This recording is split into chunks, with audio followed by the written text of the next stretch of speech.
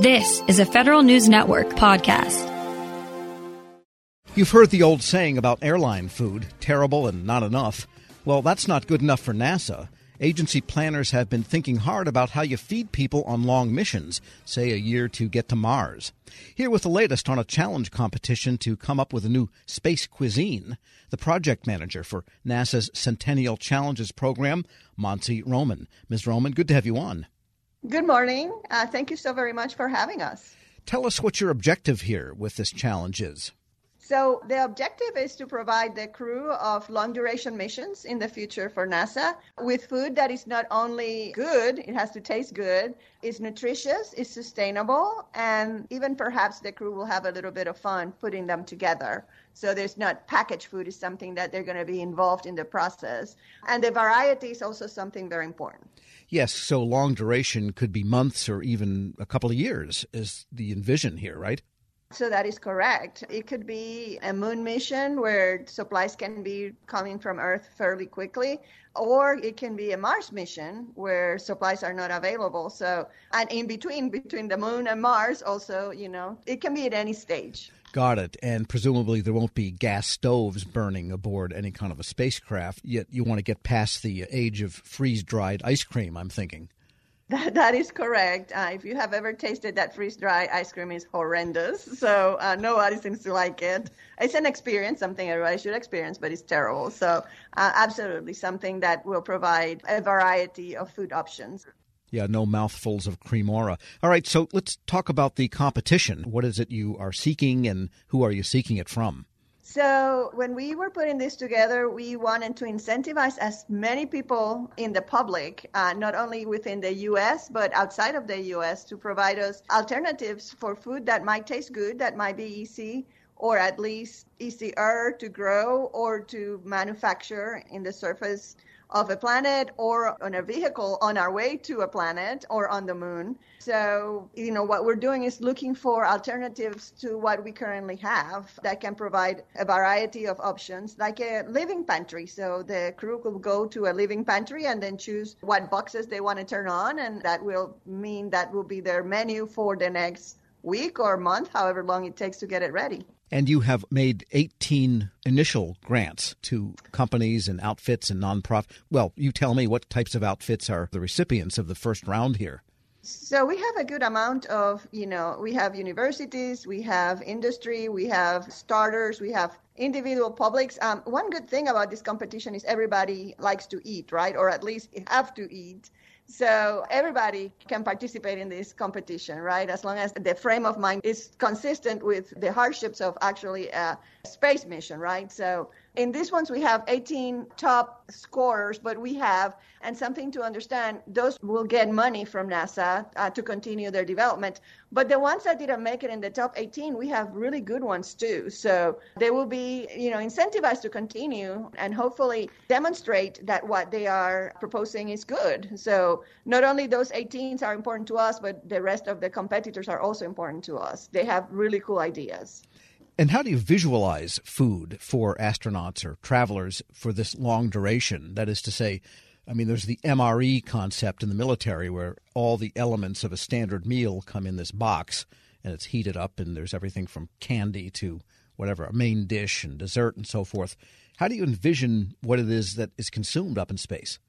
So, that currently there's a lot of that going on in missions to space. Only when there's a resupply mission to the space station, for example, they can have fresh fruits and chocolate and other things like that, right? So we envision, again, a living pantry, a place where they can go and choose boxes or alternatives that they can decide what their menu is going to look like, not a pre-assigned menu before they launch, necessarily. That might still be a need, but it's something where they have a say in what is it, and they have the opportunity to either grow it. And this is not only about plants. It can be about fungi. It can be about fish. It can be about, 3D printing. Possibilities are incredible. We're speaking with Monse Roman. She's a project manager for NASA's Centennial Challenges program, and we're talking about future food development for space. So then, as you envision it, then there is some participation by the travelers in the growing and also in the meal-by-meal preparation of the food. as opposed to what we saw in Jackie Kennedy in the White House popping a squeeze bag in and tasting something.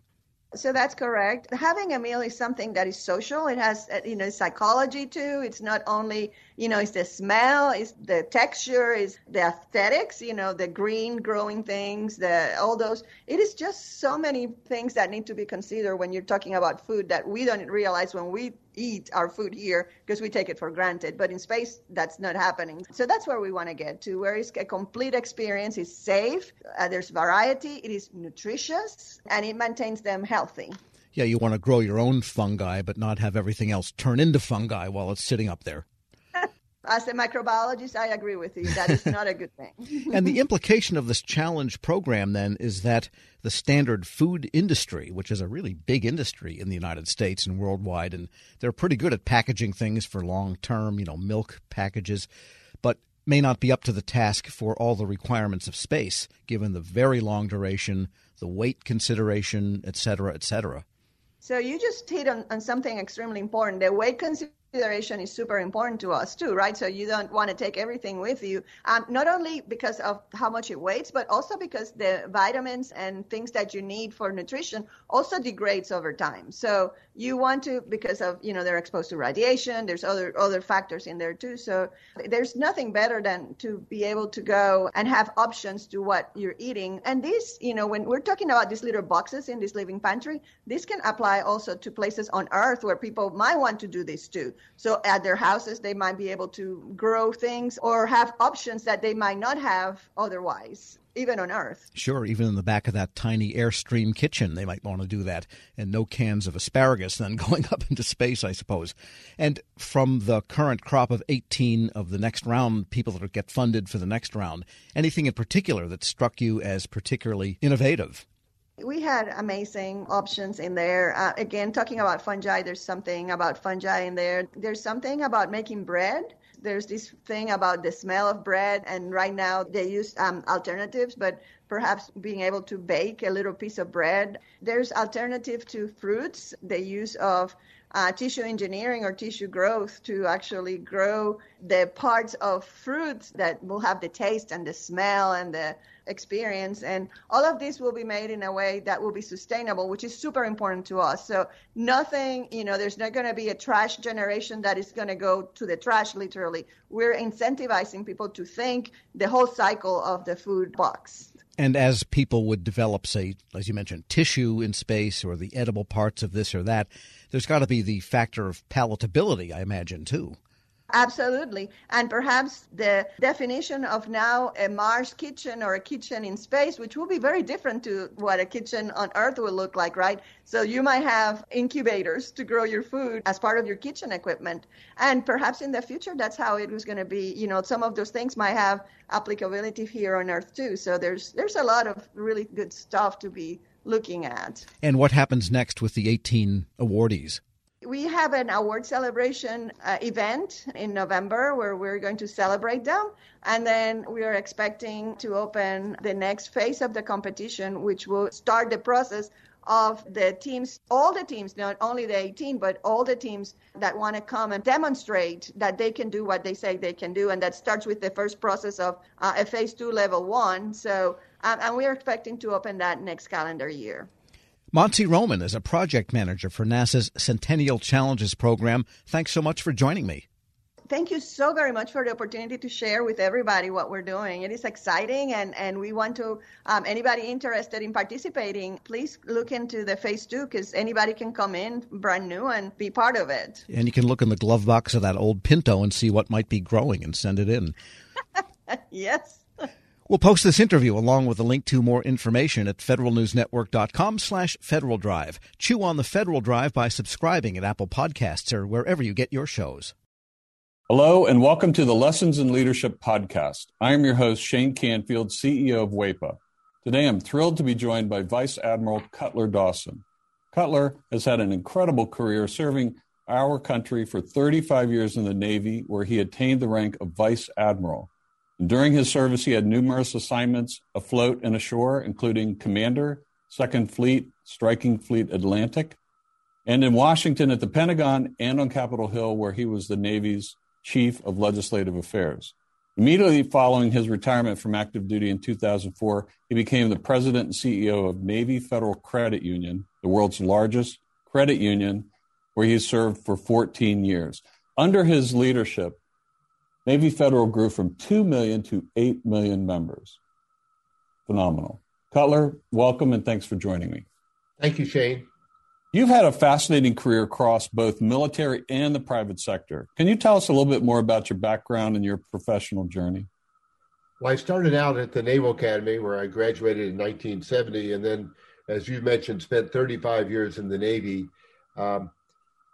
with 6 actual afloat commands. The first one was when I was 27 years old. I didn't know enough to be scared of anything, and it was probably one of the highlights of my career. And then after I retired, after 35 years, I went to work at Navy Federal Credit Union as the CEO, where I spent my next 14 years. I'm currently retired and enjoying life, and it's been a great run for me. How would you describe your leadership style, and how's that developed over the years? My style has been quite consistent. I believe, and I've learned this in the Navy, that you have to go to the deck plates to see what is going on. And you have to learn what your people do and how they do it so you can help them to be better at it and more efficient and more productive. It's something that you need to do all the time. I remember I used to tell folks that you don't want to retreat to your cabin. And what I mean by that is the longer you're in a position, the less you think you have to get out and about. But that should be the opposite. You should get out and about more because people change, situations change, and you've got to figure out a way to get to them and find out what they're doing and what you can do to help them. We'll talk a little bit more about your book, but I read it, From Sea to the C-Suite. Fantastic read. You talk about the deck plates in that as well. I would encourage everyone to get a copy of this and read some more detail about going to the deck plates. Cutler, who was the most impactful leader in your life, and what quality did you admire about them? I had numerous while I was in the Navy, but the quality that I enjoyed the most was the leaders that got to know me as an individual, and that they cared about me. And I could tell that they cared about me. And they were not only my leaders, but they were my mentors. And I remember one particular one, Bill Schiffer, when I had my first assignment at the Pentagon. I would go in to see him with my problem of the day. And I knew that he had numerous problems of his own, but he would stop and he would focus on me, and he would make me feel like I was the most important person in his world. And I tried to do that throughout my career. But really, it's about caring for your people. Cutler, in reading your book, there was a quote you used that you used to inspire those people that work for you. And it really got my attention. And it was, you are the captain of your own ship. I wonder if you can talk a little bit about what that means and how it was useful to you and the leaders you were developing. Absolutely. What I mean by captain of your own ship, when you are the captain of a ship, sometimes you're in the middle of the ocean and you don't have anybody to turn to make decisions. You don't have anybody to turn to ask, what should I do now? You have to be the captain of that ship. And I translated that into, let's say, Navy Federal's organization, where I would tell branch managers that I said, you are the captain of the ships of Navy Federal. You're the ones that are facing the members or customers, as others call them, every day. And you have to make decisions without a lot of guidance in some cases and without a lot of time. So be the captain of your own ship. Step up, make decisions, do what you think is right, and you never can go wrong. I think that is so important. And you have to give your people a little bit of latitude to take some risk as well, because there is risk for them in doing that and risk to your organization. That's right. And I mentioned that I took command of my first ship with 5 years in the Navy, and I was 27 years old. Well, my boss had 32 years in the Navy. And his guidance to me when I first met him was, Cutler, you do the right thing and I'll back you up all the way. What a wonderful way to spend an assignment with backup and guidance like that. What great advice. It's clear leadership is a topic you're passionate about. You wrote the book we mentioned before, From C to C-Suite. Can you tell us a little bit about that project? Yes. When I was at Navy Federal, I would tell sea stories as parables to get my point across. And folks would tell me, Cutler, we like your stories. It gives us a picture of what you're trying to tell us. Now, what else are they going to say? They work for me, but I took it as a compliment, and it was. And my wife encouraged me to write a book, and I needed a co-author to help me. And I found a lady named Taylor Keelan, who was the perfect co-author. She turned in my stories into wonderful chapters that I'm very proud of. Where can listeners find a copy? Well, you can get it on Amazon, and you can also get it on the Naval Institute website. And I might add that any proceeds from the book, Navy Federal uses to give to charity. Fantastic. Cutler, thank you very much. Really enjoyed your time and your lessons in leadership and sharing with us your life story. And I've learned a lot, both from talking to you today and reading your book. And thank you very much for your time. It's my pleasure. And I would like to add one thing, if I could, Shane.